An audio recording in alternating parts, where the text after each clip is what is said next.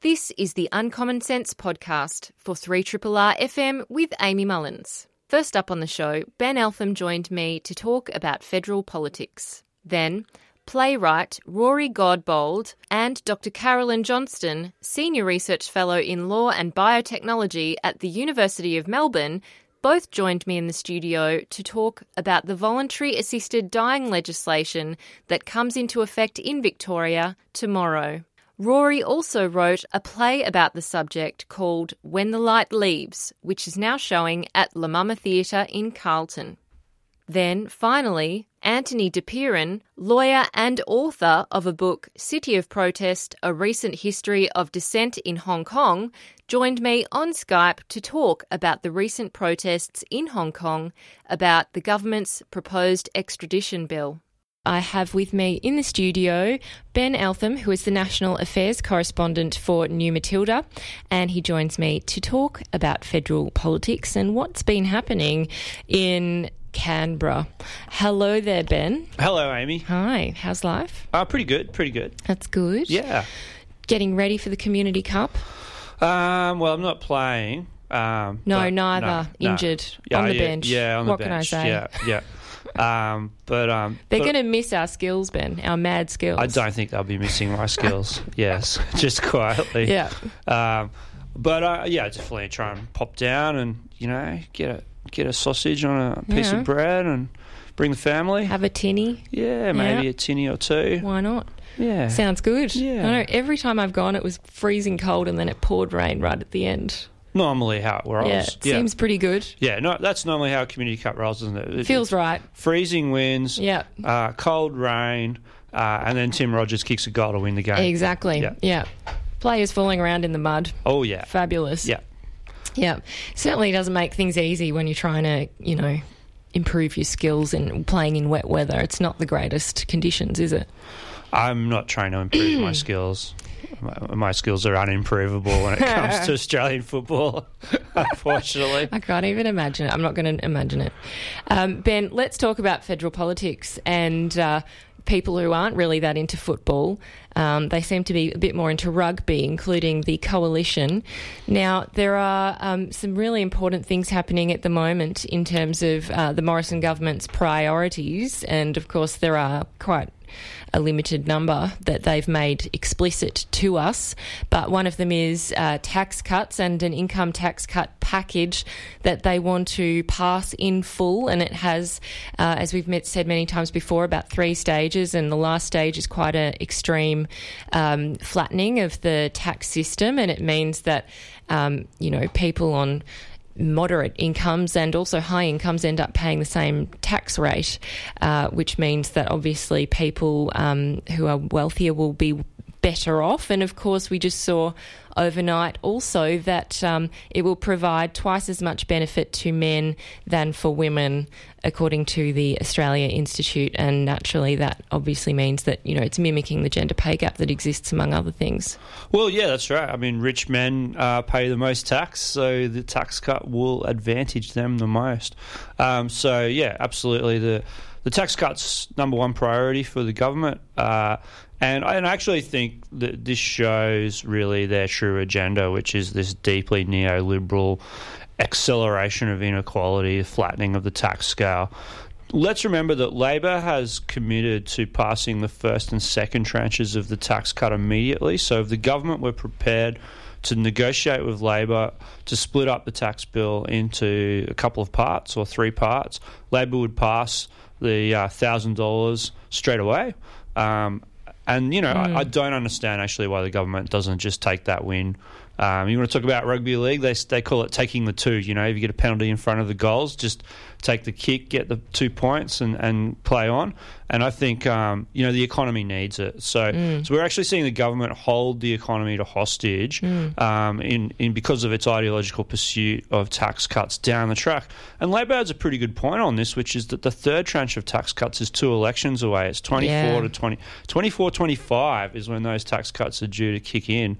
Who knows what Australia will be like by that point? Well, do we really need to negotiate on that? You know, No. I mean, it's just, to me, it's mind-bogglingly short-sighted, and I think it shows the government's trying to wedge Labor here on these tax cuts. It's not that interested. It's not genuinely interested in delivering tax cuts now, because if it wanted to, it would do it. You know, Exactly. So I think a lot of politics from the coalition there. And, of course, this is in the background of a quite quickly slowing economy now. So the economy is really slowing down fast, and people are worried. Economists are worried. You know, there's now people talking about, will the Reserve Bank cut interest rates further? Will the Reserve Bank have to start doing quantitative easing down the track? You know, that's really interesting. That's never happened in Australia before. Well, it depends if the government decides to use any of its levers, because as the Reserve Bank has said, there's only so much they can do. That's right. The Reserve Bank has basically said that they've failed. I would have to say it's a mea culpa from those guys, basically saying that they've been unable to stimulate the economy. Some would say it's because they haven't really tried. You know, keeping interest rates at current levels for one of the longest periods of stable interest rates in recent history. They clearly needed to have cut interest rates before they did so last month. Yes, it seemed. I was wondering why it didn't happen in the election campaign when they were reviewing interest rates at that point, because it seemed like we already knew that the writing was on the wall at that point. Yeah, I mean, I think it should have happened in February or March. I mean, the writing was on the wall for some time. Inflation was very low. The Reserve Bank said that it was waiting to see what was happening with jobs. Well, we're starting to see now unemployment tick up. It's ticked up to 5.2%, and it seems like it's going to tick up further. So the economy's slowing. Inflation is low. Wages are bumping along the bottom. That's not a very healthy economy. So we need a fiscal stimulus as well as a monetary stimulus. Yes, and some of the government frontbenchers have come out and said, and I think it was Matthias Cormann, who said that when you talk about either tax cuts or stimulus in terms of government, stimulating the economy through other kinds of spending instead of giving tax cuts to individuals, they said we would pick the tax cuts because they are more important and will benefit the economy more than if the government stimulated the economy. And I guess they're trying to say that we're not looking to be Keynesians here. Yeah, more ideology from the government. I mean, that's actually just wrong. That's a lie. The best way to stimulate the economy would be to give money to poor people who will spend all of it, which is why people have been calling for an increase in the rate of New Start for so long now. I mean, just on macroeconomic grounds alone, we should be raising the rate of New Start by $75. It would only cost $5 billion, I think less than that, $3 billion a year. Yeah. Those people are going to spend that money because they need to. Because their incomes are low. Well, no one's saving money on New Start, or not a lot if they were.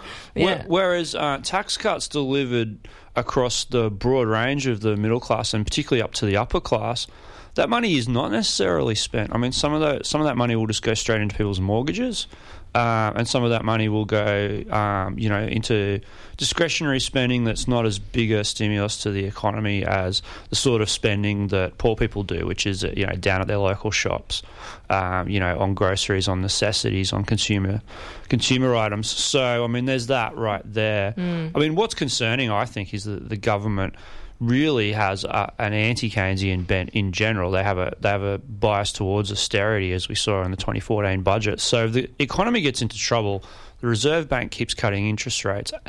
Will the government be prepared to go back into deficit in order to stimulate the economy? And you'd have to think that the signs are bad for that. I mean, I think they want a surplus. Josh Frydenberg even said that on the weekend, I believe. He said if it's a choice between the surplus and stimulating the economy, he said the surplus is more important, which is madness for anyone who understands macroeconomics. Yeah, it is insane.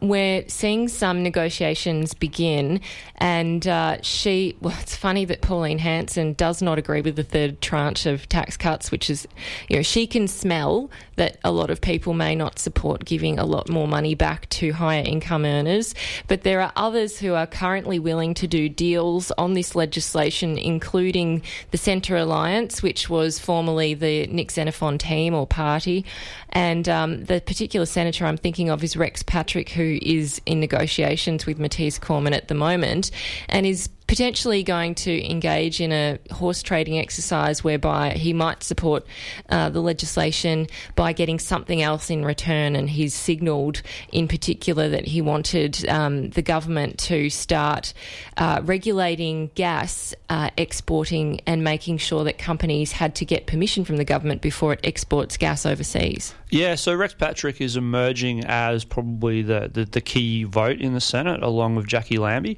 because the government will need the Centre Alliance and Jackie Lambie to pass pretty much every bill. That's if Labor and the Greens don't vote for them. So there's a lot of horse trading going on. Patrick's signalled that he wants to negotiate on energy policy. Whether the government is prepared to negotiate on energy policy, I think, that remains to be seen. The government's pretty hell-bent on, as I said, using this entire tax package to try and wedge Labor, to try and pretend that Labor is holding back the stimulus, if you like. Labor's holding back your tax cut. That's a game of chicken, I think, which will probably see the government lose. I think, given where the economy's at, I think in a couple of months' time, if Parliament's back and they can't get their tax cuts through, that's a defeat, that's a fail. So I think the pressure will ramp up on the government quite quickly, and I think that's a good thing because, one of the things that I've noticed over the last few weeks too is that the media seems incapable of exerting any scrutiny on the government because the government's not doing anything, so there's nothing to report. So in the meantime, the media is spending all their time on Labor and its internal problems and John Setka and the CFMEU and so on and so forth. They are certainly putting a lot of time and effort into that issue. It is a bit surprising, but they're not surprising. I mean, like the media feeds on drama and conflict and, brand new news, something that's new. So if, as you said, nothing new is coming out, then of course you've left a vacuum that needs to be filled. And yet we did see some significant admissions from the Home Affairs Minister, Peter Dutton, on the weekend on Insiders. In his interview with Annabelle Crabb on Insiders. Now, I think this is actually worth pointing out. Now, Annabelle Crabb is often criticised by people as being a bit of a lightweight because of her cooking show and the fact that, she likes to wear a nice dress from time to time. She's not considered a serious political journalist. But in this interview with Peter Dutton on the weekend, she got Peter Dutton to admit all sorts of really important things. For example, he admitted that the government is still looking into the Australian Signals Directorate spying on Australians domestically. It's a major, major admission. And that was, we should mention, Annika Smethurst's story that meant that she was raided by the AFP a couple of weeks ago. Absolutely. So this all goes back to that AFP raid of News Limited journalist Annika Smethurst. Why was she raided? Well, they said they were looking for documents and evidence related to the leak to her about that very program, that very decision by the government to look into spying on Australians by our military apparatus. That's the Australian Signals Directorate. They're part of the armed forces. And she reported on that, and as a result of that, she was raided. So I think an incredibly important admission. Annabelle Crabb also got Dutton to admit that he's looking to recontract Paladin, who are the dodgy, fly-by-night, a shack on the beach kind of shell company that's in charge of the $420 million offshore detention prisons in Manus Island. Yeah, that didn't have an open tender process last time. It doesn't appear that it will this time, does it? No. I mean, this is all sorts of government money being spent on incredibly dodgy stuff, It does surprise me that this is not a bigger issue. I mean, this is a scandal, in my opinion. The Auditor General has looked into this. The Department of Home Affairs itself, I think, is a deeply politicised, scandal-ridden, crisis-prone department. It's run by Dutton in cahoots with the powerful Secretary Mike Pizzullo, Secretary of Home Affairs, who's kind of extended a kind of bureaucratic empire into the Canberra public service, and is considered by many to be one of the most powerful public servants in the country. And was under some controversy only recently from calling a senator from the Centre Alliance about... Called Rex Patrick, and he said, don't say nasty things about me on the radio. Yep. Patrick said, I don't know if that's appropriate of us senior public servants ringing elected senators to say, don't say things to me about myself. Then we found out that he'd also done the same to Jordan Steele John. So, I think Pizzullo is a guy that we should be exerting maximum scrutiny on rather than worrying about what's going on in the unions. Yeah, well, of course, the media reported that Peter Dutton sat down with Pizzullo and said it wasn't appropriate, and that was the end of that. Now, Mike, don't do it again. Yeah. Yeah, that's it. I'm sure that was a very stern talking to. Yeah. Like being whipped over the head with a wet lettuce there. Exactly. Yeah. And the other thing that we also heard was Annabelle Crubb was probing Peter Dutton on the Medivac legislation and how many people have actually come to Australia under that legislation and how many of them were, in fact, criminals that the government was touting would somehow put Australians at risk. Yeah, I mean, absolutely. When the Medivac bill was passed, in the teeth of the government's opposition to it, the government said all these kind of things about what would happen. There'd be an influx of criminals into the country. Any two GPs could get together and bring someone to Australia. Of course, they were lies. They were out-and-out lies. The Medivac bill's been operating for a few months now. 30 people have come to Australia because they were sick. There's been no need to reopen Christmas Island, even though they spent all $180 million or whatever they spent on it to reopen it because of the influx that they thought would happen. Of course, that hasn't happened. So she exposed a number of the government's lies in that interview. And I think it shows also how unaccountable Dutton is. I mean, he's able to say this kind of stuff, and there's really minimal blowback. And he's emboldened by his election victory, I think. He sees that he's won. He's seen off the lefties. He's seen off Get Up, who campaigned really strongly in his electorate to try and unseat him. And now he's sitting pretty as the minister again. And I think that the raids on the media and the strengthening of Australia's national security apparatus, that's just going to continue apace now. And one of the things that has also gone under the radar to some extent is the deal that Australia did by taking two Rwandans who were very much suspected of committing atrocities in their home country, and the US didn't want them and but couldn't kind of prosecute them to the extent that they wanted to, and so we, Australia, brought them here through the Home Affairs Department. That has been something which Rwandan refugees who have come to Australia are quite upset about, and not much has really been said. No, and in fact, these are the only two, apparently, that we took for some bizarre reason. The other thing that Dutton said was that the full number of refugees that the US has agreed to take has not been given to them, so that there are, I think, hundreds of extra places that we could offer the US. Well, the US has offered Australia. Yes. So there's people on Nauru and Manus right now who could go to the US if Australia would agree to let them go. And we're not. I mean, and this, I think this shows the true depravity of the offshore detention system, because the government is keeping those asylum seekers there, those proven refugees there, as a deterrent. It's keeping them there to show people that if you try to come to Australia by boat, you'll end up in a horrible prison where people are committing suicide.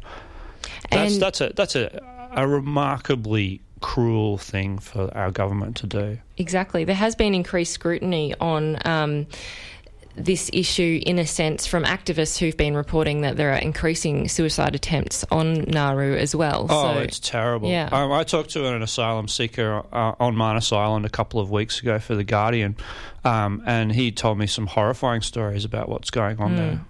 Yeah, and there's one other interesting issue around human rights that's come up. The UN, the United Nations, has acknowledged or highlighted that the government's robo-debt system is very much breaching human rights and is a very concerning program that continues to this day, and also certainly adds to mental anguish and in some cases people suffering very much. Yeah, absolutely. I mean, well, we know, those of us who've looked into robo-debt over the years, you and I have talked about it a number of times on the show, Amy, I wrote some of the original articles about robo-debt. And of course, it was always a system designed to punish welfare recipients, to try and drag as many debts into the system as possible, whether they were legitimate or not, whether in fact they were legal or not. So robo-debt's undergoing a second court challenge at the moment. The government's been desperately trying to keep it out of court. It actually ended up settling with the first one that went through court in order to stop it from being a test case. And so, it's undoubtedly a breach of human rights, but of course it just highlights just how weak Australia's system of human rights protection is. We have no Bill of Rights. We have no constitutional enshrined rights to things like liberty or fairness in our constitution, or in our law, in our federal law. And and this is why things like federal police digging through the underwear drawer of journalists can happen, because not only do we have very weak protections on freedom of the media, we have very weak protections across the board when it comes to human rights. Yeah, we do. And a lot of people have recently been highlighting the need for a Bill of Rights, and that it would be not that difficult to do it if the political will existed to do it. Yeah, the time has come, I think, Amy, for all of us to get behind a Bill of Rights in this country. We can't trust the government anymore to protect our human rights, and we can't trust the major political parties. There needs to be a much stronger set of protections to stop powerful people from trampling all over our rights. Exactly. Just finally, because I mentioned it at the top of the show, we saw Susan Lee, our new Environment Minister. Yes, how could we forget? Saying that she would be an environmentalist as the Environment Minister, and suggested that feral cats were the biggest problem for our biodiversity, which of course feral cats are a problem and certainly a large one, but she suggested land clearing was not a particular or a significant concern, or more concerning than feral cats, which many conservation ecologists would significantly challenge, because as we've heard on this show and others, it is the single biggest cause of extinction and biodiversity loss. Yeah, I mean, just another example of a coalition environment minister who's unable to follow the science, unable to actually protect the environment because it's politically impossible for her to protect the environment. I mean, what's the biggest threats to the environment? We know what the biggest threats to the environment are. Yeah, it's land clearing, it's habitat loss, it's climate change. She's not going to do anything about that. On water, she's made the astonishing statement that she was going to lend environmental water to farmers during the current drought, and they can pay back the water rights to the government when times are better. So, I mean, it's actually incapable. She seems incapable of understanding what environmental flows are all about. They're flows for the environment, for the river. So if you give that water to farmers, then it's not being for the environment, is it? No, and we all remember the fish kills that have already happened, and we want to prevent those from happening again, which of course means we can't afford to lend water. But, of course, Susan Lee faced a massive swing in her electorate away from her towards an insurgent rural candidate. And so she's under a lot of pressure in that regional electorate of hers to deliver for her constituents. And one of the things they want is water. And this, I think this highlights the zero-sum game that we have to face up to in terms of a lot of the environmental policy issues that face our country. It is a zero-sum game. We're going to have to face the fact that our farming practices have been unsustainable for a century or longer, for 2 centuries, and that therefore, if we want the Murray-Darling to survive, we're going to have to stop irrigating it to death. But of course, Susan Lee can't admit that. No, exactly. As you said, she has her constituents to answer to, many of which are farmers. Yeah, and nor will she do anything on the environment either, or on climate change. So, I mean, the best you can hope for from a coalition environment minister is they don't actively make things worse. Like Greg Hunt, he was a really bad one. We'll see.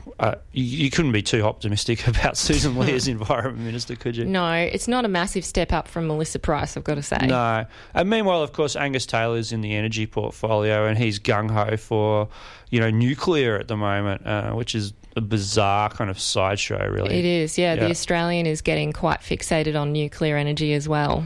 Yeah, nuclear energy is the kind of right-wingers' renewable energy, isn't it? I guess because it's big and it's got, large machines and physics and all that kind of stuff. But, I mean, as anyone who's lots of money in it. Lots of money. Well, anyone who's looked into nuclear energy in Australia will tell you it's just not competitive on any economic grounds. It just can't compete against wind and solar. So it would need massive government subsidies to operate. Why would we bother doing that? I don't know. Ideological reasons, I guess. We sound like we're on repeat today, don't we? I think this is going to be a long 3 years. It's going to be a long 3 years. Yeah. Thanks for coming in, Ben, to talk about federal politics. Thanks, Amy. I've been speaking with Ben Eltham from New Matilda, and he joins me to discuss the latest in federal politics and what's been happening over in Canberra, that wonderful country town that is our capital city. So it is my favourite town, in fact. I think it's high up on the list of places to visit, and it's very beautiful in autumn and winter, just freezing cold. This is a podcast from 3RRR 102.7 FM in Melbourne, truly independent community radio. I've got two special guests who've come into the studio specially to discuss a very important subject. We're going to be talking about voluntary assisted dying, which was passed into legislation as an act in 2017, November 2017, and it starts really soon, tomorrow, in fact, 19th of June. And it's a very important reform that had been campaigned on for many, many years, and there are so many people who have put a lot of energy and emotion into this subject because it is a really important issue around human dignity and personal choice and the ability to die with dignity when someone is terminally ill. And so I have two people here in the studio with me to talk about it, and also the play that surrounds this, which is called When the Light Leaves, and it's written by playwright Rory my brain isn't working today, Rory Godbold, and he joins me in the studio, as well as Dr. Carolyn Johnston, who is based at the Melbourne Law School at the University of Melbourne, and she's a senior research fellow in biotechnology and the law, and she's also an expert in medical ethics and worked in that field in the UK, according to her biography. And so we're going to talk about some of the legal elements, some of the practical elements, but also the real personal and human elements of this issue and the play. So I welcome Rory to the show. Hi there, Rory. Hi, Amy. Thanks for having us. Thank you for coming in. And hi there, Carolyn. Hello, Amy. Good morning. It's great to have you, and it's great to talk about this subject, which I know is important to both of you and many people in Victoria who have campaigned hard on this. Rory, maybe I'll start with you because I've seen a video of you even talking about the importance of needing this legislation, and you have a personal reason why this was very much important to you and your family. And I was wondering if you could share with us how you're approaching this issue yourself, and then we'll get into the play and yeah, sure. Yeah. My involvement in this issue has been pretty unexpected. It's come about just through the fact that my father got quite involved in it in the final stages of his life. Dad was a nurse for 30 years. He spent most of his nursing career in palliative care. And then in the last years of his life, he went into particularly cancer care. So when he got a stage 4 metastasised cancer diagnosis, he knew exactly what he was in for. And with that understanding, that intimate understanding of death, he decided that he wanted a say in how he might go. So this was, kind of... Finding out your dad's dying is a huge shock, and then as he went through this process, it was a huge shock, but it totally opened up my understanding to life and death and choice and autonomy and what it means to be human. So it's, it was a gift that he gave me, and it's been such an honour to take that gift and to continue to kind of educate in the way that Dad spent the last couple of years of his life doing. Yeah. It's interesting that both of your parents are and were nurses. Yeah. So it's an interesting upbringing. It is, isn't it? Yeah. And you're from the country as well, in South grew up in Inverloch. Yeah. It's over there, it's such a close-knit community. Absolutely. Yeah. And obviously, even in the hospitals, everyone knows everyone. Yeah. So Mum and Dad, were known by so many people in the community. It was because they did work at the hospital, and the hospital is such a nucleus of any community. So Mum and Dad were quite well known.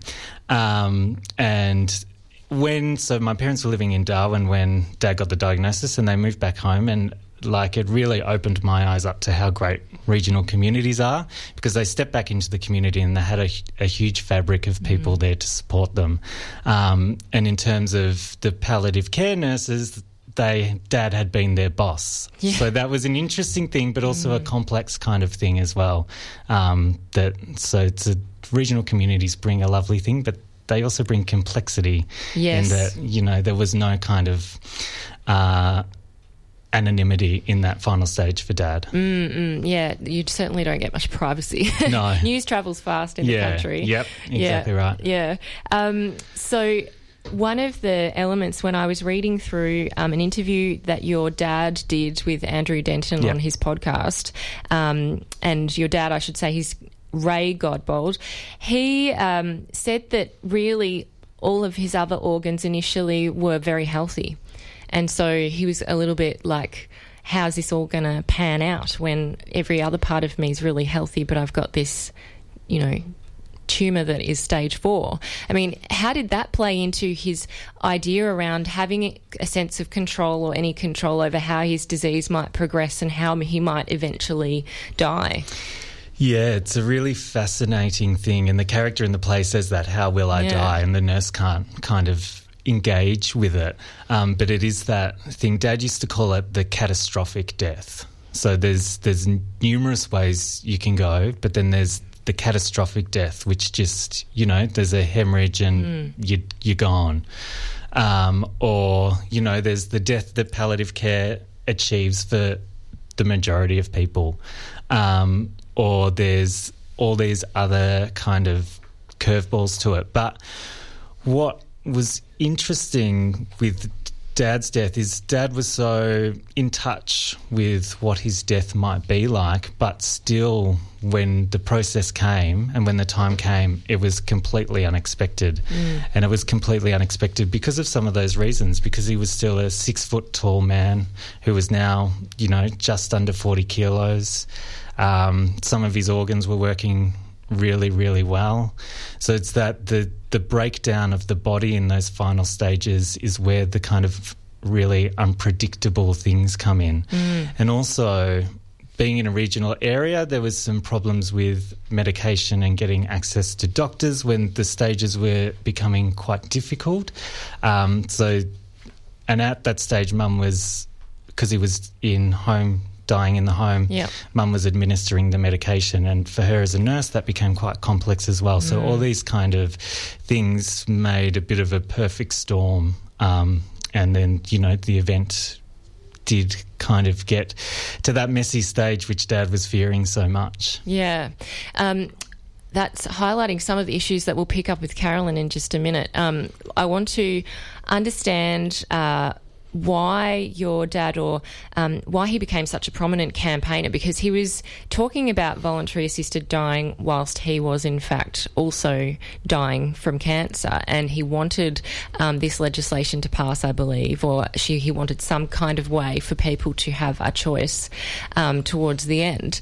In terms of his aims or passion for this legislation, what was at the heart of what he wanted in this? Because I know he had himself said publicly that he had acquired a drug that he might use. He wasn't sure, and as you said, it's so unpredictable that you often don't really know when to take it and when it's the end. So, what was some of those kind of issues that your dad was dealing with in terms of his public advocacy and also his personal choice? Yeah, well, the nurses... There's been heaps and heaps of nurses that have really added weight and voice to this. So thank you to all the nurses for sharing their personal stories. But Dad, he became a bit of a cowboy in the end, and I think you'd like that expression, that he did go a bit rogue. So he was on the front of the Age acquiring Nembutal from Dr. Rodney Syme, and both of them, that was a provocation to politicians and to the authorities. Dad came home from that thinking, well, the federal police could knock on the door and the house could be raided. We didn't hear anything. So that to me was a sign that the law was out of step with what was happening if they were just going to turn a blind eye to something so public.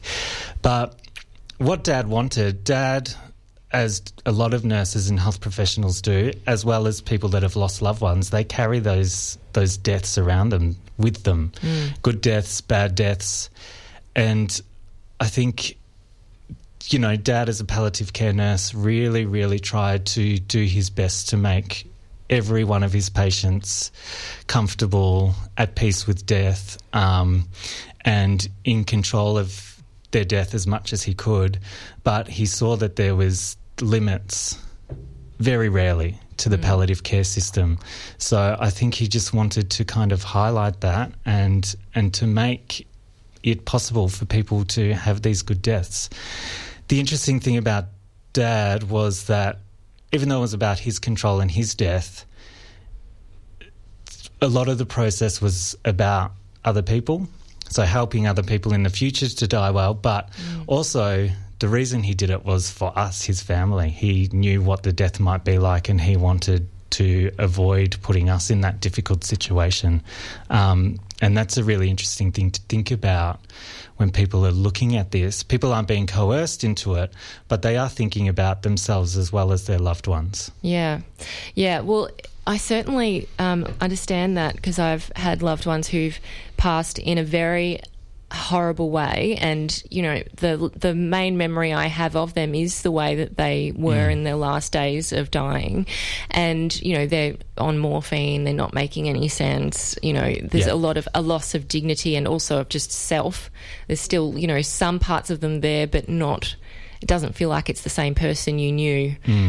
So I can see that's also a kind of factor, that some people don't want that traumatic memory for their family, and they want to remember the good times. I think death does carry trauma for the people that are left behind, but I also think just because the person is dying, so their existence is limited, I don't think that trauma in that instance is any less valid. Absolutely. Yeah, just because it has an end point doesn't mean it's not important. Yeah, it's so true.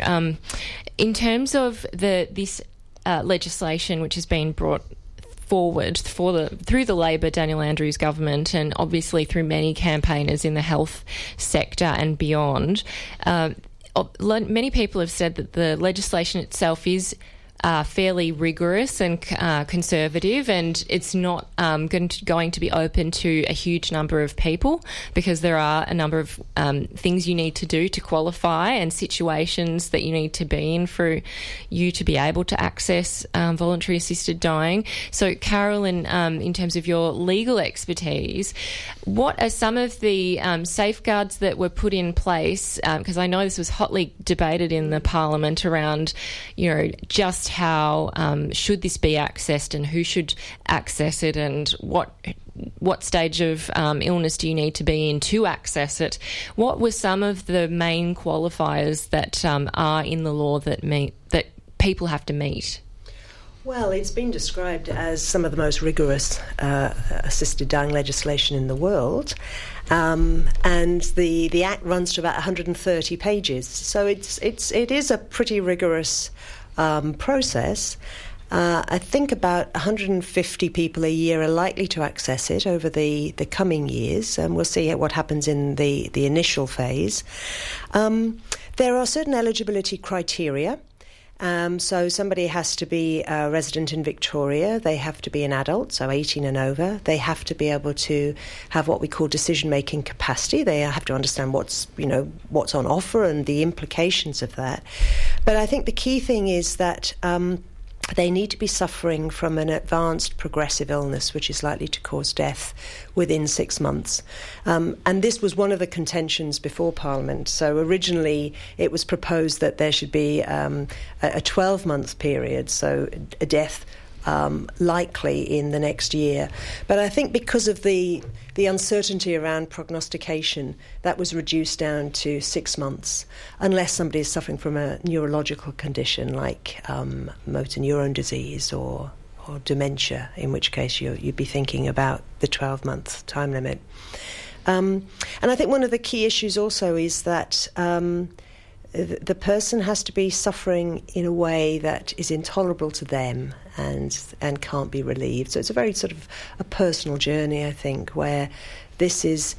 We're not saying the legislation replaces palliative care, but it's for those people where palliative care really can't offer enough in terms of pain relief or control over the manner of their dying. And the person actually has to initiate the conversation, so no medical practitioner could say, well, you could do this. No, that's right. And I think that whole idea is so that it enables the person to make a voluntary, uncoerced choice. There are concerns, I think, around the world with thinking about legislation of this type, whether people might feel that they need to make a request so they're not a burden on their family members. So, yes, the idea is that the individual has to initiate the conversation. The healthcare practitioners must not do that. And as far as I'm aware, that includes not even putting up information in a waiting room.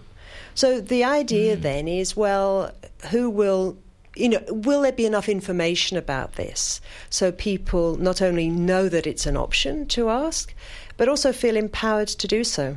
I would imagine that's a very difficult conversation to start with a doctor. Yes, and you'd have to feel pretty knowledgeable, I think, about what's on board and where that conversation might lead. And also comfortable with the person you're speaking with. Yes, yeah, that's right. And trusting, I guess. That's right. And I think one of the issues around assisted dying is, well, will it breach the trust between a healthcare practitioner and a patient? I don't see it like that. I think having a healthcare practitioner standing by the patient and supporting them at that really difficult time is crucial. So in my mind, it's important that there is enough access to this in a way that is supportive of people who want to use it. Yeah. And, as you said, if there's not a huge amount of public information, of course there is online, you could do your own research, but if it's not kind of in your face where you're walking or sitting, and it may not come to mind. It may, I guess it depends on the individual. But also there is more than one medical practitioner who would be involved in this situation, isn't there? So it's not as simple as raising it with your GP and they sign off, and if you fit all the other criteria, you're done. That's right. And this is part of, I think, of the rigorous process. Now, whether it proves to be too rigorous, we'll have to see, because, of course, these are people, as Rory has described with his father, who are very sick. And they will have to raise the issue with a first doctor, somebody who's willing to take that on board. So that might be their GP or a specialist, might be a specialist oncologist, for example.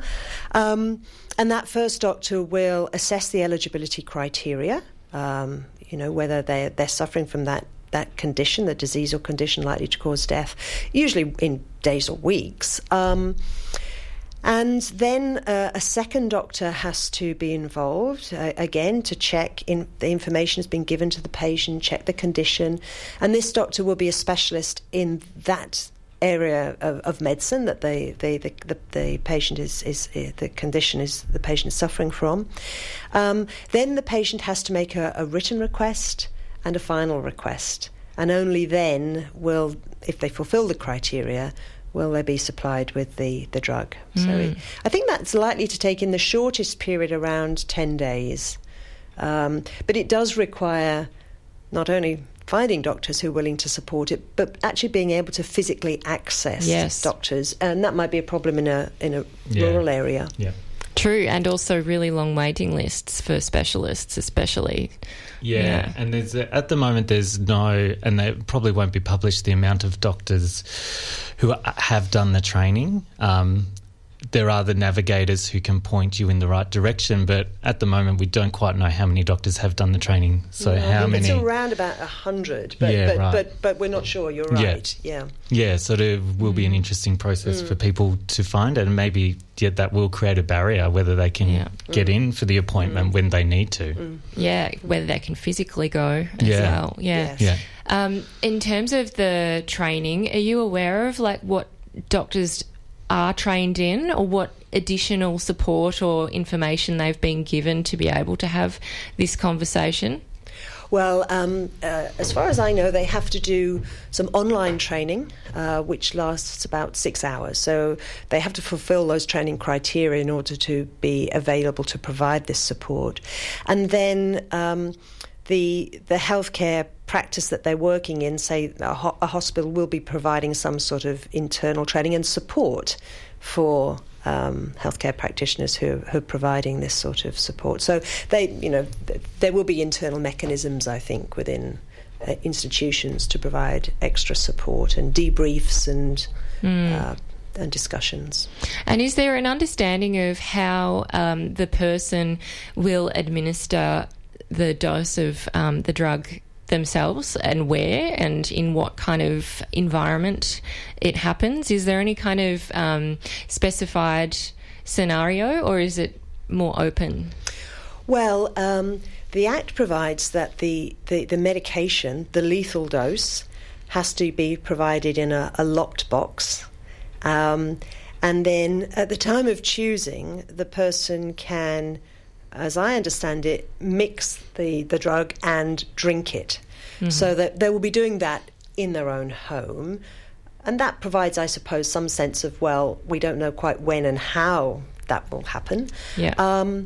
In Canada, we know that I think it's about a third of people who are given the prescription for the drug the lethal drug actually don't choose to drink it. So it's about having control over the manner of death and having the surety of having the drug available.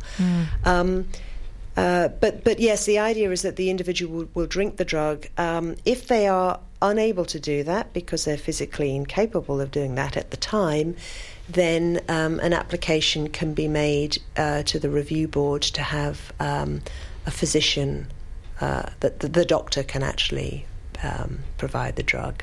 Yeah. Yeah. And so that brings me back to Rory, because that's, is very much your father's story. Yeah. Could you share a bit about the timing for him, and, I mean, how he was going to make the choice about when was the right time for him, and his view of it being the right time for you guys too, because I know, it's really hard because you don't know when to say goodbye, or when is the right time. Yeah, it's something that really sticks with me about the whole experience is that Dad knew exactly the time when it was ready to take, and he actually died early the next day. So he kind of got to the stage where he felt that it was becoming unmanageable, and then he decided that he wanted to take it. At that stage, though, his physical condition had meant that he was unable to ingest it, which is what I think is so great about the Victorian legislation, is that if someone has gone through the whole process, that they're not precluded from from accessing voluntary assisted dying if they've gone through the process because of their physical condition. Dad was unable to swallow, and the state that he was in, we were worried that if he attempted, the situation might become worse and even more unmanageable. What happens if you can only take 5 mils of it? What happens to the body? There's all those questions that were kind of going through our mind. He got to the stage, and then we had to say, no, we've got to do it in another way. Of course, then as well, there was all these legal issues that might have come up if we did assist him to take it as well. It was a very difficult situation, and it's great to see that clause in there that, if someone goes through the process, that no matter what their physical state is, they will be able to access what they want. Yeah, and that would be through a medical practitioner who knows the patient potentially, or it could be... Yes, I suppose that would be the ideal. Yeah, yes, it would be somebody who knows the patient and can support them at that end. Mm. Yes, yeah. Yeah, I know it is front of mind for many in the medical field at the moment. It's still controversial to some people in the community, and so we've seen some, picketing of hospitals, particularly the Peter Mac. implementation conference. There was picketing at that too. Yeah, exactly. Yeah. And so people are concerned about this issue, and there are a lot of religious views that would come into this. There is. I mean, the reason why Peter Mac, I guess, was targeted was because they were there to create the drug or to mix it up together. They're not the only hospital who needs to do that in Victoria. But are there any ways that perhaps if a medical practitioner felt uncomfortable or had a moral or religious kind of feeling, or I guess they didn't feel comfortable doing it, is there a way for them to still be able to facilitate the patient, seeing someone else if they themselves couldn't do it? Yes. So the Act provides for conscientious objection, which means that a healthcare practitioner doesn't have to be involved at any stage, even providing information about it, if they feel they don't want to. And we can see how this might play out with access and provision with perhaps hospitals, Catholic hospitals, who have said that whilst they won't provide VAD, they won't impede access. And this is where I think there will be pathways towards services who will provide assisted dying. Yes. So there is conscientious objection to that, and I think that goes some way perhaps to relieve the concerns of health practitioners who really feel this goes against their moral views. And the law in essence is about comfort and boundaries and control, and it's important that it's there because that's what it is for the patient. It should be there for the doctor as well. Yeah. And I would think that a number of health practitioners would feel very uncomfortable about, if they've got to know a patient over a long period of time, they don't want to feel that they're giving up on the patient, but at the same time, I suppose they want to support that individual choice that the patient has. So it's a tough one for them, I think. Yeah. And how does a doctor assess whether a person is feeling coerced by outside influences? Perhaps they feel financially coerced because they can't earn money and their family isn't well off, or they don't want to be a drain on their family and are self-conscious about the impact it has on their family. I mean, I'm sure their family wouldn't see it that way, but some individuals might feel a pressure or a sense of coercion. How does one evaluate that? Well, I suppose that's just through discussion. And both the doctors involved would be asking questions perhaps about, how did you come to the decision to think about assisted dying? What are your motives? What's your understanding and your anticipation of what will happen? And I suppose try and draw it out that way to make sure that it is a properly freely chosen made decision. Yeah.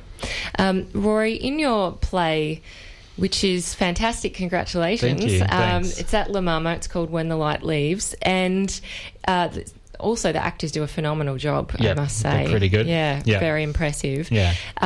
There are some really interesting stylistic elements, particularly the use of repetition and also that use of the light swinging across the stage, which I found really meaningful. Like, it gave a lot of emphasis on the dynamics of the emotions between the conversations. Yeah. Why did you use the sense of repetition, and what lines or emphasis were you placing? Because I could sense that there were some really important things that you wanted people to feel the full impact of, and that the characters themselves also strongly felt when they were, using this really strong repetition. Yep. The way I kind of conceived the play, it is a fictional play, but it did stem from me kind of working through my own trauma and grief. So that's kind of the structure of the play. It's almost a memory play, so these are important memories. For the character who's dying, it's kind of like the life flashing before his eyes in the final stages.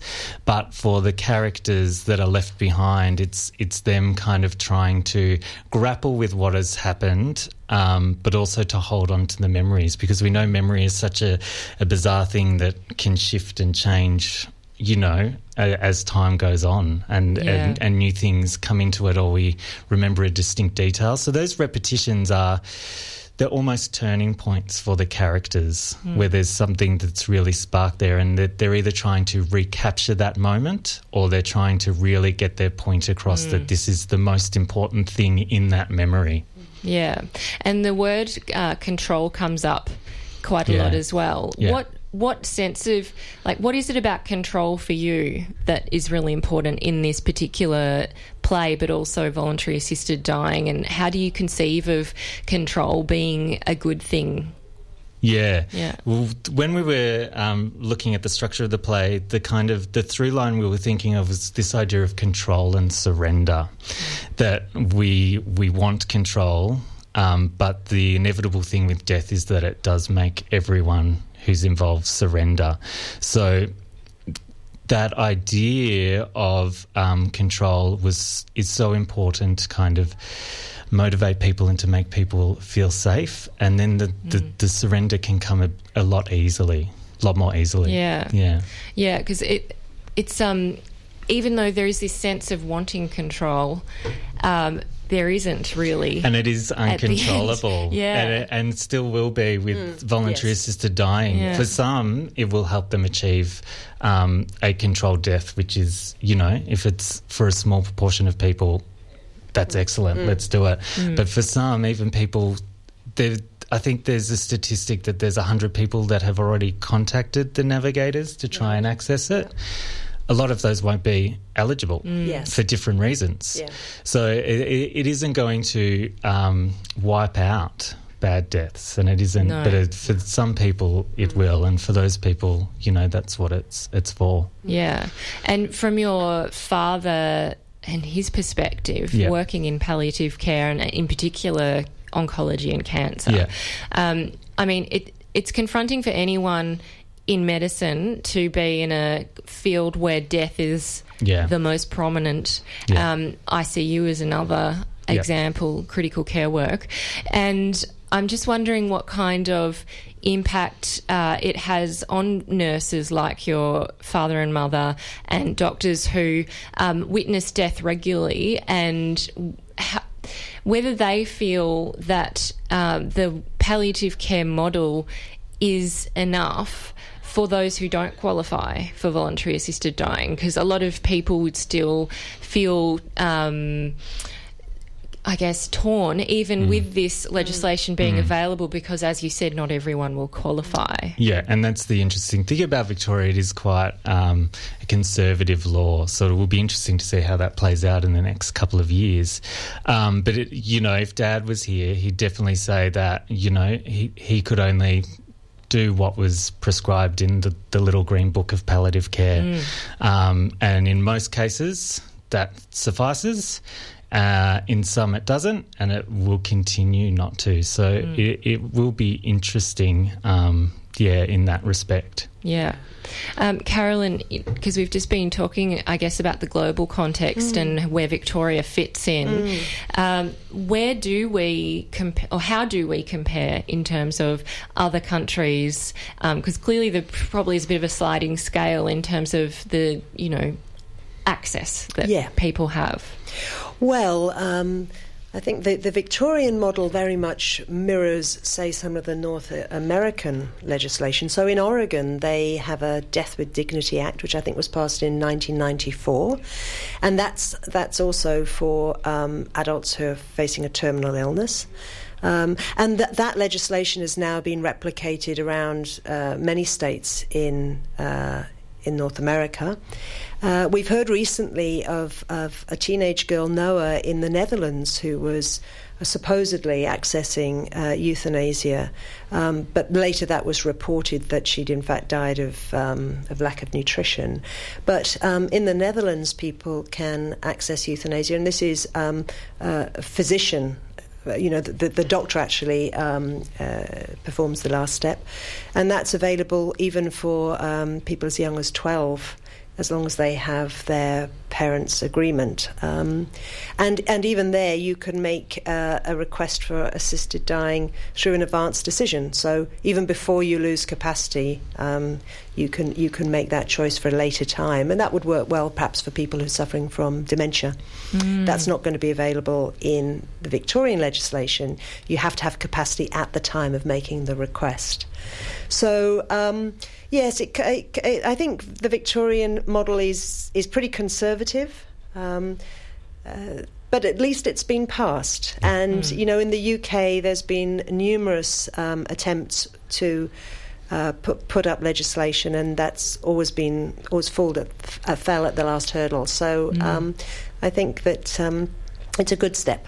It's like the dam wall is broken, so now we'll see how it plays out. But the first chink is out. But the way I understand it internationally is there's some countries where suffering qualifies, and that's the only thing that counts, and some where it's the prognosis that qualifies. So you don't actually have to be suffering, but in Victoria it's both. You've got to. Yeah, so I should have said in the Netherlands you just have to show unbearable suffering. And not terminal illness, so that could be from all sorts of things, and so that's a much more liberal approach there. That is really interesting. And in the play, I mean, your father was, I believe, 59. He passed away. 58. And so I mean that is still a fairly young age for an adult who has. I think he believed he would live a lot longer, and he seemed like a very fit. Well, he was still working, and that's the kind of aim, isn't it? You want to retire, and you want to enjoy that retire. Exactly. And Dad was felt really cheated of that. Travel the world. He's clearly done well with 3 kids as well, I think. So in your play, though, the age is even less. It's I think about 34 is the age of the character who's dying, and it is an interesting situation that you have them in because the majority of the characters are in their 30s, really. And it's an interesting thing, and it may be, I'm not sure whether it has a different element to it, given that a lot of people in their 30s may not have got married, which that comes up as a theme in the play, may not have had children if they wanted to, may not have travelled or, had a full career like they might have planned. And so there are a lot of kind of elements for those younger people who may feel like they've been even further cut short from those kind of milestones of their lives. How did you explore that with your actors? Because I think that it must be a challenge for any person of any age to kind of tap into the experience of death and dying for anything. When I originally started writing the play, it was originally for older characters, and then I kind of thought, why am I doing that? Why not link it closer to me? So the age has been brought down closer to me. And it's that thing about it mirrors through the process of witnessing my dad's death. I confronted my own mortality through that family connection. So for the cast, it's been... I mean, there's such a lovely cast with such big open hearts, which you would have seen in the performance, but they've really tried to honour what it would be, and they've really tried to understand, the issues and the relationships, and it's the interesting thing with acting is not to go in there and judge the character, because there's a chance that the play could become over sentimental and that the relationships could be all caught up in the sentiment of someone dying. So they're really bringing a kind of wholeness to the character in how they react to the situations. They're not altogether likeable characters, which I thought was really important. But yeah, I've just been so lucky to have a cast that was willing to go there, was willing to understand, and it doesn't come up much for people in their 30s, this kind of issue. And I think that's what I tried to do with the play, is to just bring it down so people can start considering now. The more we consider what we want our death to look like and how we want it to be, the better prepared we're going to be there when it comes. Exactly. Yeah, it's certainly the case that young people can get chronic illness when, at any point. But certainly I think the sweet spot is in their 30s, particularly women and autoimmune diseases, for example. Yeah.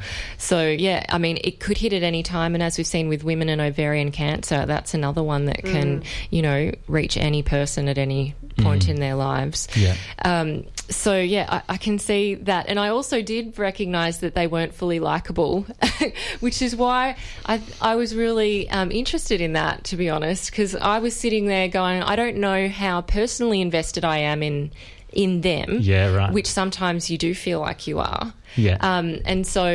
I felt like I was more thinking about the issue or the dynamics rather than, you know.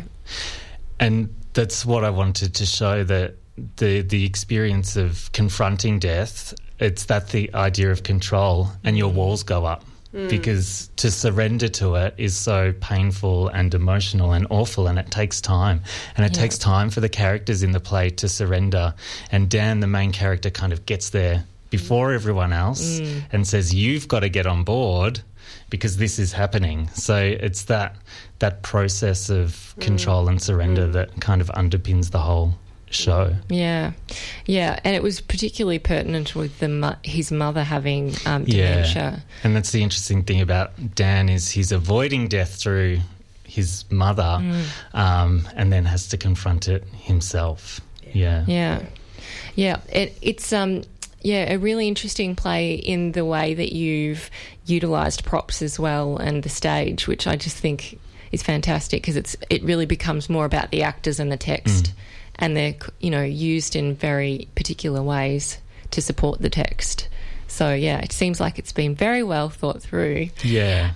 In terms of it being at La Mama, that's obviously a fantastic venue to have any play in Melbourne. Is this your first play that you've written that's been staged, or have you been involved in other plays around other issues? I've done lots of writing before, but this is kind of the first play that I've had ownership over myself. So we developed it at La Mama at the end of 2017. So it's been a year and a half in between versions. But La Mama are just incredible. It's set up for artists. It's run by artists. And it feels like the perfect place to put on a show like this at this time. La Mama's been going for 52 years.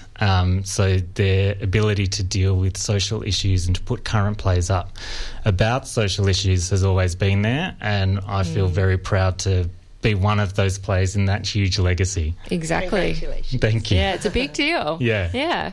And obviously part one building of La Mama had a tragic accident and there was a fire. So the one that you might be thinking of on Faraday Street is not being used, but the courthouse still is, which is on the corner of Elgin almost, and Rathdown, I think it is, isn't it? Yeah. So in terms of people attending this play, they can see the play. They can also go to the panel discussion, which you're both featured on, as well as others, which is on Wednesday. Yeah, tomorrow night. So it's a panel discussion to mark the day. Tomorrow's the first day that people will be able to initiate the process of voluntary assisted dying. And I thought, because the play was on, it was important to kind of mark it. And what we're thinking about for the panel is that it's kind of, how did we get here and where are we going? So what's happened, what's going to happen in the future? So we've got some really interesting speakers. Conrad Marshall from The Age is chairing the panel Carolyn's on it. We've got the Attorney General, Jill Hennessy, the leader of the Reason Party, Fiona Patton, Marg, who is a retired nurse who's looking to go through the process of voluntary assisted dying. And we've also got Cass Hall on it and Nick Carr, a GP. So it's a very full panel, which will be very interesting. So that's on tomorrow night after the show. The show is sold out beforehand, but people are welcome to come to La Mama at about 7:45, 8 o'clock to come in and see the panel. But then the show's on till Sunday, so if you're interested in booking, you can go to the La Mama website. Yes, which is La Mama. I've got Citizen Theatre up, which is why I don't have that one. lamama.com.au, I'm pretty sure. It is. But if you Google La Mama, it will definitely come up. Yeah, it's on till June the 23rd. Yeah, so it finishes on Sunday. So tomorrow is sold out, but you're welcome to come to the panel. And then we've got shows Thursday, Friday, Saturday at 7:30 and Sunday at 4 o'clock. Yeah, it's going to be an amazing panel because I've interviewed Fiona twice. Yeah, and I know great. Jill's really impressive because she was the Minister for Health as well. Yeah, and now she's the Attorney General. So it shows how emotional they are about the day as well, that they're choosing to come. So I think it's a really nice occasion for people to come together. There'll be people in the audience that are looking to access it. There'll be people... I know there's people in the audience that have been campaigners, so it's kind of like a gathering of different people who the issue affects, and I think it'll be a really special event. Yeah, no doubt it will, It's been so wonderful to speak to both of you, and I really appreciate your time and your expertise and sharing your personal experiences. And congratulations on this play, Rory. Thanks. And Carolyn, on your wonderful work in this field, very broad field. Thank you, Amy. I've been speaking with playwright Rory Godbold, who has written the play that is showing at La Mama right now, When the Light Leaves, and it's directed by Jade Kirchett. Yep, Kirchett, and it's got some amazing actors, Thomas Parrish, Lee Scully, Veronica Thomas and Michelle Robertson, and there's quite a few performances you can access on Wednesday, Thursday, Friday, Saturday, Sunday. So... yeah, as you said, sold out on Wednesday, but you can still go to the panel at 7:45. 7:45, yeah. Yeah, excellent. And it runs for about 70 minutes, so it's very accessible. And as I said, it's also at La Mama Courthouse, which is on, Drummond Street, 349 Drummond Street in Carlton. As I said, I've been speaking with Rory Godbold and also Dr. Carolyn Johnston from the Melbourne University's Law School. This is a podcast from 3RRR 102.7 FM in Melbourne, truly independent community radio. Coming up is another very interesting person who has a very particular perspective and vantage point. I'm speaking about Antony Dapiran, who is a Hong Kong-based lawyer and writer, and he's written a very short book which is called City of Protest, A Recent History of Dissent in Hong Kong. It's an excellent background to the history of protest in Hong Kong and what makes Hong Kong very special and unique. And so we're just going to speak to Antony on Skype, and I'm hoping this all works, and if it doesn't, we'll call him on the phone. But I'll just see if we've got Antony on Skype. Hi there. Hi, good morning. Yay. Good morning to you. It's great to have you on the show, and thank you very much for taking the time. Thanks, it's a pleasure to be with you. Well, there's such a fascinating, I guess, number of events that have been happening in Hong Kong, and not even necessarily in just recent times. There's been, as you say in this book, City of Protest, which came out a couple of years ago, that Hong Kong has a strong history of protesting and political participation, and it is quite a unique situation that Hong Kong finds itself in, given their history and the involvement of British imperialism for a significant proportion of Hong Kong's existence. So I just wanted to quickly cover off on the background about Hong Kong and what Hong Kong actually is and how it relates to mainland China nowadays. So could you, I guess, explain or share with us Hong Kong's arrangement and how it came to be what it is now? Yeah, certainly. And look, it's been really a historic week here in Hong Kong, but as you say, it's not just a one-off event. It's part of a very long and proud history of protest and dissent in Hong Kong. But Hong Kong has really always been a very special and unique place in the world. It was originally occupied by the British after the Opium Wars back in the 19th century. So China was forced to basically cede Hong Kong to the British, who then took it over as a colony. And it was a colony that was to be held by them until 1997. And at that point, the UK and China agreed that the UK would hand Hong Kong back to China to be ruled by China. But of course, the historical development of Hong Kong compared to the rest of China was very different at that point, Hong Kong having been ruled by the British for more than a century. And meanwhile, mainland China, of course, had the Communist Revolution after World War II, and in 1949 had developed in a completely different trajectory. So in order to sort of figure out how to integrate Hong Kong back into the rest of mainland China, Deng Xiaoping, who was the ruler of China at the time, came up with the idea of one country, two systems. And what this meant was that Hong Kong would be part of China, would be part of the one country, but the existing system that had developed in Hong Kong would continue to exist separately. So Hong Kong, even after the handover to China in 1997, has continued to have its own currency, its own separate legal system based on the British common law legal system, the same as we have in Australia, its own separate financial system, and most importantly to the Hong Kong people, and most importantly to what's been going on this week, its own set of rights and freedoms enshrined in Hong Kong's constitution, things like the right to freedom of speech, the right to a free press, the right to freedom of assembly, and the right to freedom of protest, and also very importantly for many Hong Kongers, the right to exercise freedom of religion. All these things are rights that aren't enjoyed fully in mainland China and are enjoyed fully in Hong Kong under the one country, two systems formula.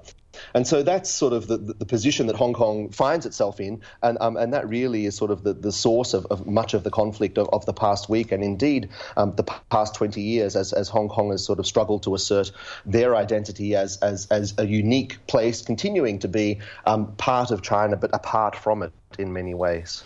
Yes, it's an interesting tension that exists, and interesting that Deng Xiaoping conceived of a time when the two would merge or become one in all senses of the word. And I wonder how that will play out. It's going to be a very interesting one, given the culture of protest in Hong Kong and the real commitment that a lot of its people have to the rights that they have at the moment, and the fact that they probably would not have a number of those rights in mainland China if they were to be part of the People's Republic of China in every sense.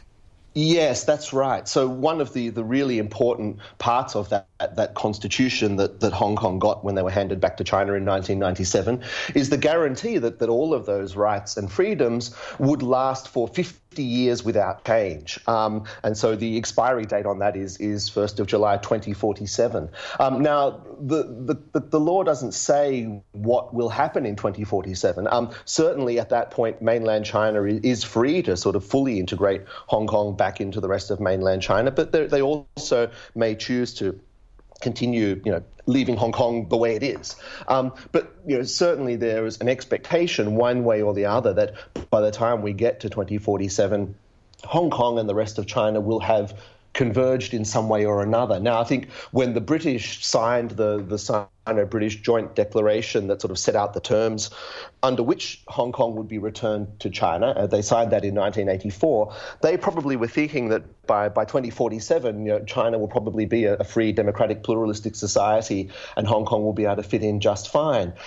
Whereas as the years tick by, that's looking increasingly unlikely. And I think from Beijing's side of the table, they expect that as we get closer to 2047, Beijing's influence in Hong Kong will increasingly grow, such that by the time we get to 2047, there won't be much difference, and Hong Kong will merge into China at that time the way that it is. But that's really one of the big causes for anxiety here in Hong Kong. The people are aware of the ticking clock of 2047 in the background, but with things like this proposed extradition law that people have been protesting about over the past week, and various other gradually creeping encroachments on Hong Kong's rights and freedoms, people here are worried that that timeline is basically being advanced by 30 years, and the things that they were preparing to sort of have to start thinking about and struggling for in 2047 are happening right now. Yes, exactly. That's why it's not just about an extradition bill. It really is about a whole lot more than that. And I'd like to understand a bit about Beijing and the Communist Party, and how China itself has some sway or influence politically with Hong Kong, and particularly around the structure or the governance of the parliament and the lawmaking bodies, because it seems not necessarily a particularly what Australians might conceive of as a very democratic way of appointing parliamentarians or legislators. No, not at all. It's at best a semi-democratic system. So there's two key sources of power in Hong Kong. One is the chief executive, which was sort of the position that replaced the governor under the British colonial system. And you could think of sort of as a president or a prime minister, although the way that she or he is appointed is quite unique. The chief executive is not elected by the people of Hong Kong. So the current chief executive, Carrie Lam, and the ones before her have been elected by an election committee that is made up of only 1,200 people. And those people are drawn from the various business elites, professional groups, and other special interest groups from Hong Kong society. So it's a very small circle of Hong Kong's elites who themselves choose who the chief executive is going to be. And the practice for the appointment of all of the last chief executives has been that Beijing has subtly but very clearly pointed out who their preferred candidate is, and their preferred candidate has always won, and that is because the pro-Beijing interest groups dominate that 1,200-person election committee. So Beijing effectively controls who is appointed as the chief executive, and the chief executive, as the sort of semi-presidential figure in Hong Kong, wields significant power in terms of setting government policy, setting the budget, proposing new laws, making all of the important appointments to everything from the government bodies down to all of the vice-chancellors and the university councils of all the public universities in Hong Kong. So it's an extremely powerful position. So then the other body that is sort of responsible for governing Hong Kong is what's called the Legislative Council, Hong Kong's parliament. And it is selected by another very odd semi-democratic process. Half of the seats in that parliament are elected by the people, with different seats and people voting in each seat exactly the same as we vote for the lower house in Australia. But the other half of that parliament is again elected by these special interest groups. And what I mean by that is that different professional industry groups each have a seat. So you have a seat for the Architects Association, a seat for the lawyers, a seat for the doctors, a seat for the property developers, and then seats for various rural clan organisations, various industry groups such as the shipping industry, the tourism industry, and so on and so forth. And again, that half of the parliament is dominated by the pro-Beijing business lobby. So the result of that semi-democratic system is that consistently, year after year, the pro-democracy parties win a majority of the popular vote, but because the way the system is rigged, the pro-Beijing parties end up having a majority of the seats. And that means that they therefore can control the parliament and can control what legislation gets through. Indeed, yeah. Sorry, go ahead. No, go ahead. I was just going to say, in the past, the pro-democracy parties had enough of a minority that they could sort of filibuster and block certain things that they didn't like. But the other development over the last couple of years is that the Hong Kong government, with Beijing's backing, has actually disqualified several pro-democracy candidates from the legislature, and then barred other candidates for running because of their political views, which is in addition, sort of given the pro-Beijing parties an even more entrenched position in the legislature, which has really given them a very strong hand in sort of running the agenda for how Hong Kong is governed. Yes, well, you actually just said what I was going to ask, and maybe you can expand on that, because I was going to say I read in an op-ed that, as you say, lawmakers have been disqualified by the courts for saying their oaths too slowly or with the wrong intonation. Politicians have been forbidden to stand for election. A particular political party was banned. Activists have been sent to prison on public order offences. So in recent years, there has been in many people's belief, a kind of creeping control over freedom of expression or speech and freedom of protest, and certainly there seems to be more of a crackdown on those kinds of activities, even though people still are, as is very clear, taking to the streets when they do believe that something is wrong and they don't want it to occur. Do you think that on the ground, like in terms of living there, has there been any kind of sense of anxiety about what's next, and whether there is a lot more influence coming from outside over how Hong Kong rules itself? Yes, absolutely. And I think that's what the events of the last week have really been all about. Ever since the umbrella movement protests, or the Occupy Central protests we saw here in Hong Kong 5 years ago, and which certainly made TV screens and newspapers around the world then, the Hong Kong government, with Beijing's backing, has really been, as you say, tightening the screws on dissent and taking all sorts of measures along the lines that you just outlined.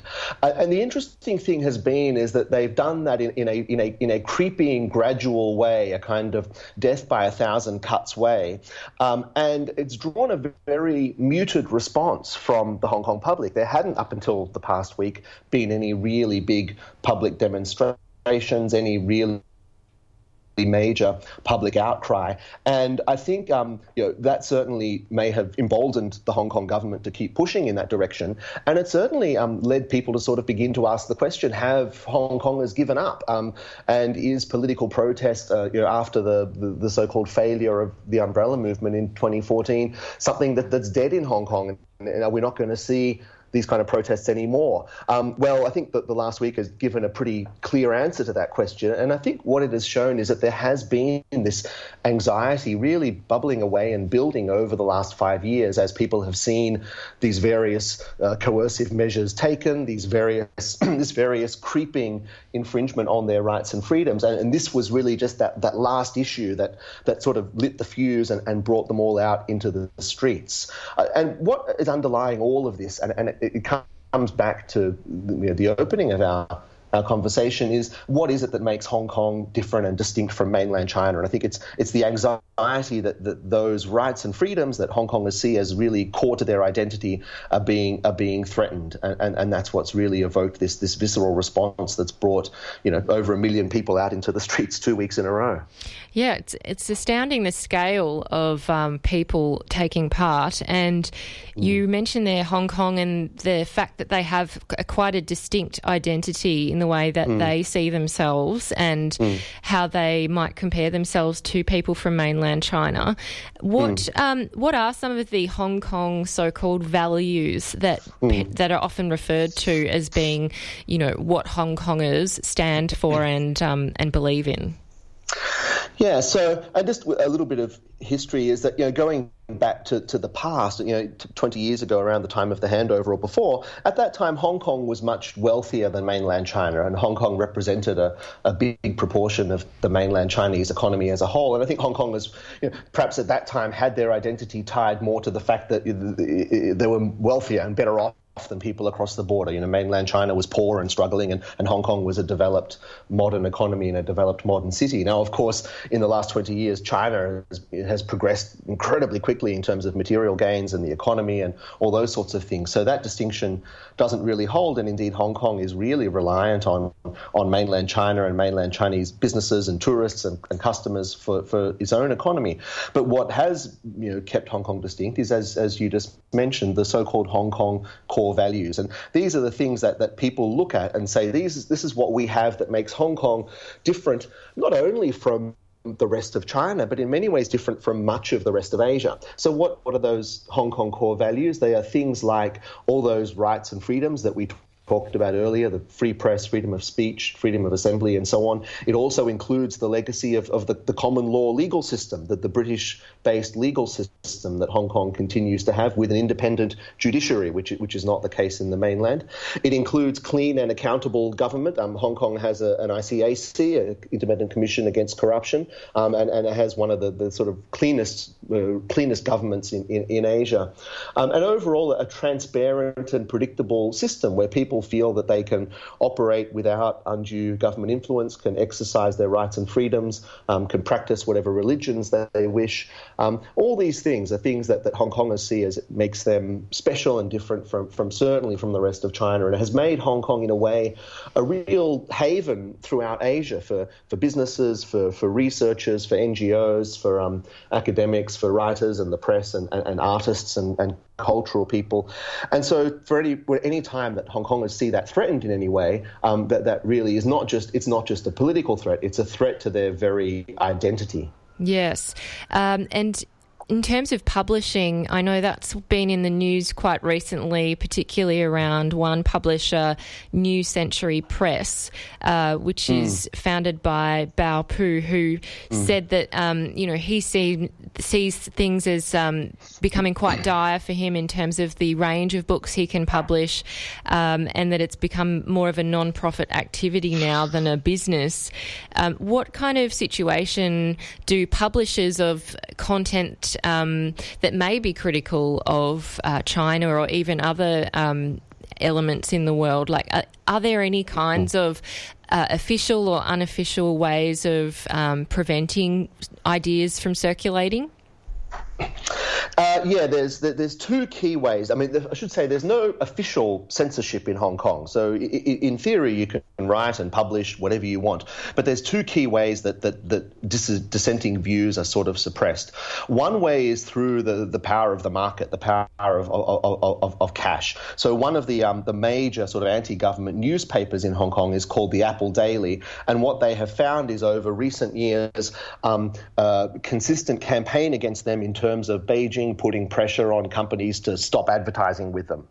And they have seen many of the major companies in Hong Kong, such as the major banks, many of the major sort of retail stores and commercial chains and so on, have all been pulling their advertising from the Apple Daily. And of course, without advertising, a newspaper can't survive. So just the sheer pressure of Beijing influencing the market to take money away from these companies is one way to censor them.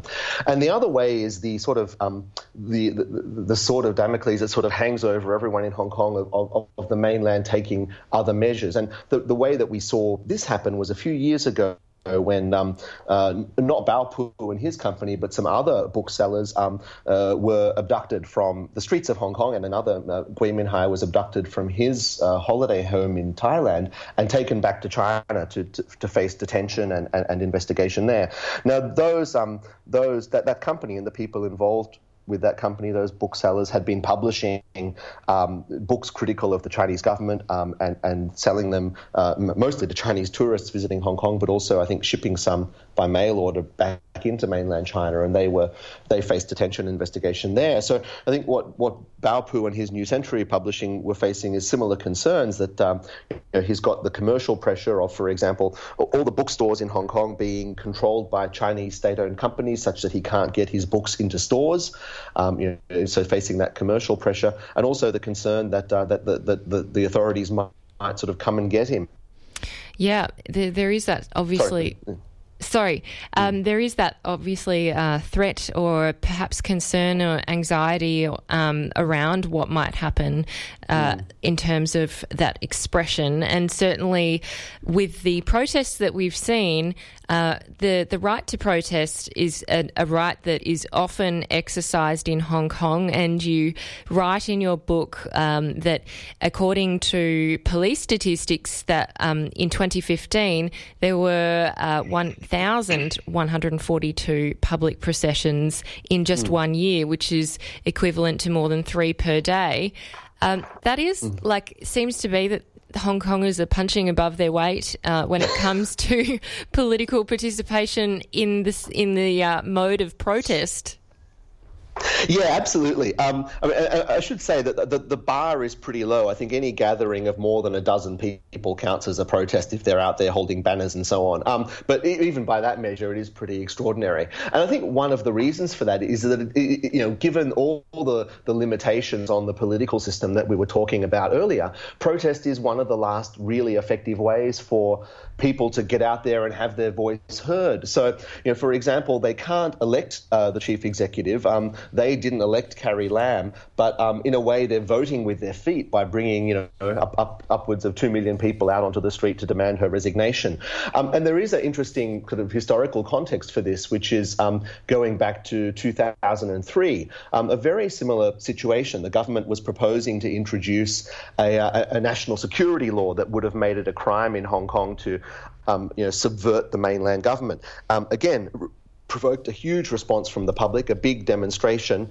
The law was withdrawn.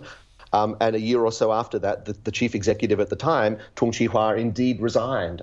So that was really showed Hong Kongers the power of protest, that if they come out in sufficient numbers, they can change the government policy and they can get a leader who they didn't vote for to be forced out of office. And so what we're really seeing is a replay of that. And the big question is, will they be able to have, they've already had the same result in terms of getting the extradition law withdrawn. Will they be able to get Carrie Lam out of office as well is really the big question. Yes, well, we saw over the weekend, because there was obviously protests happening last week during the weekdays, and we saw them escalate with police using rubber bullets and tear gas on some of the protesters, and there were reports calling some of the protesters rioters, and some people were arrested for engaging in a so-called riot, and so there's a lot of contestation about what was happening on Wednesday. And then on Sunday we saw, as you've referenced, and I believe you've taken quite some good content and put it up on Twitter to share what it looked like on Sunday. There were a lot of people cramming onto trains to get into the city, and there were estimates of 2 million people, which is about 30% of the population of Hong Kong. In your view, do you think that Sunday was one of the biggest moments in terms of mass political participation and protest? Yeah, absolutely. It was certainly bigger than the Sunday before that, and we already had sort of estimates of 1 million people out, the Sunday the week before, and the couple of days ago was certainly bigger by any measure. And it was also definitely bigger than those protests in 2003 I mentioned earlier, and the estimates of those were 500,000 at the time. The only thing that really compares in terms of scale for previous protests in Hong Kong, we have to go all the way back to 1989 to the Tiananmen Square massacre. And back then, again, over 1 million people in Hong Kong came out to the streets to protest that and to support the students in Beijing. And I think that was, again, around a quarter or a third of the Hong Kong population at the time.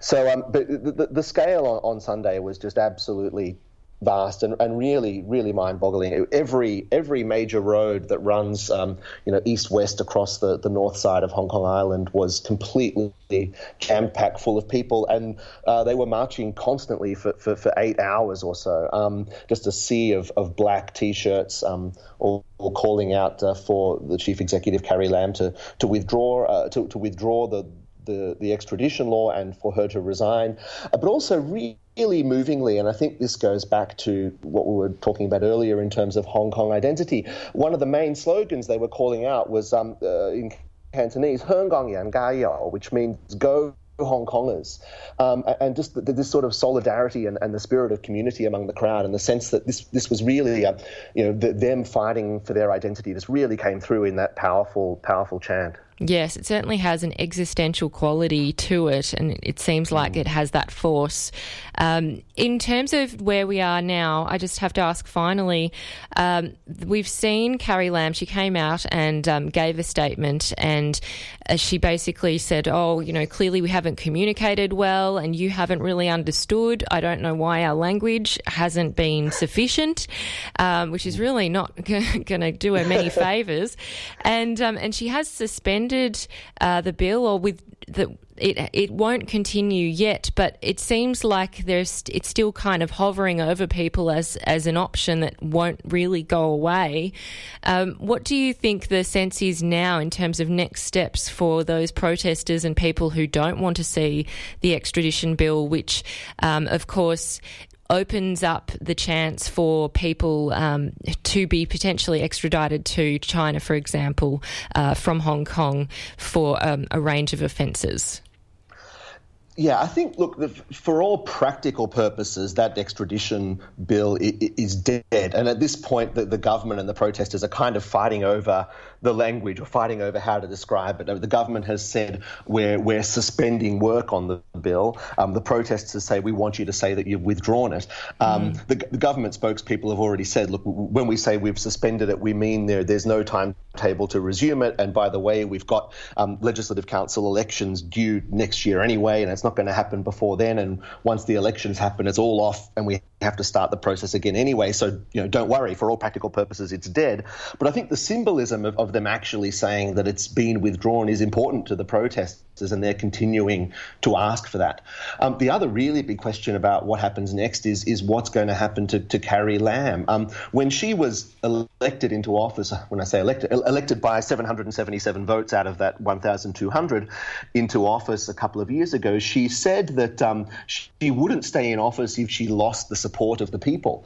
Well, if you needed any clearer demonstration of losing the support of the people, then I think we couldn't have had that more than what we had on Sunday. So will she resign or will she stay in office? I think a lot of people get the sense that, given, as I mentioned earlier, that the first chief executive, Tung Chee-hwa, was forced out of office in similar circumstances 15 years ago, Beijing is going to be very reluctant to let her resign, just because of the message that it sends to Hong Kongers, that they are free to really defy the Beijing authorities and have their way. So it may be that she's forced to sort of stay in office as a lame duck, with obviously her authority significantly undermined, rather than Beijing allowing her to resign and suffering sort of the loss of face that would entail. Indeed. I'm going to have to leave it there, Antony, but thank you. I think you've illuminated this situation a great deal for us, and I really appreciate you explaining it so well and giving us a first-hand insight into what it's like over there in Hong Kong. Thanks. It's a pleasure to speak to you, and thanks for bringing this attention and the situation in Hong Kong to the attention of everyone in Australia. It's fantastic. It's my privilege. Thank you so much, Antony. I've been speaking with Antony Dapiran, who's an author of City of Protest, and he's also a lawyer based in Hong Kong. I'm Amy Mullins, and you've been listening to the Uncommon Sense podcast. Uncommon Sense is a radio show broadcast on 3RRR FM in Melbourne every Tuesday between 9am and 12pm.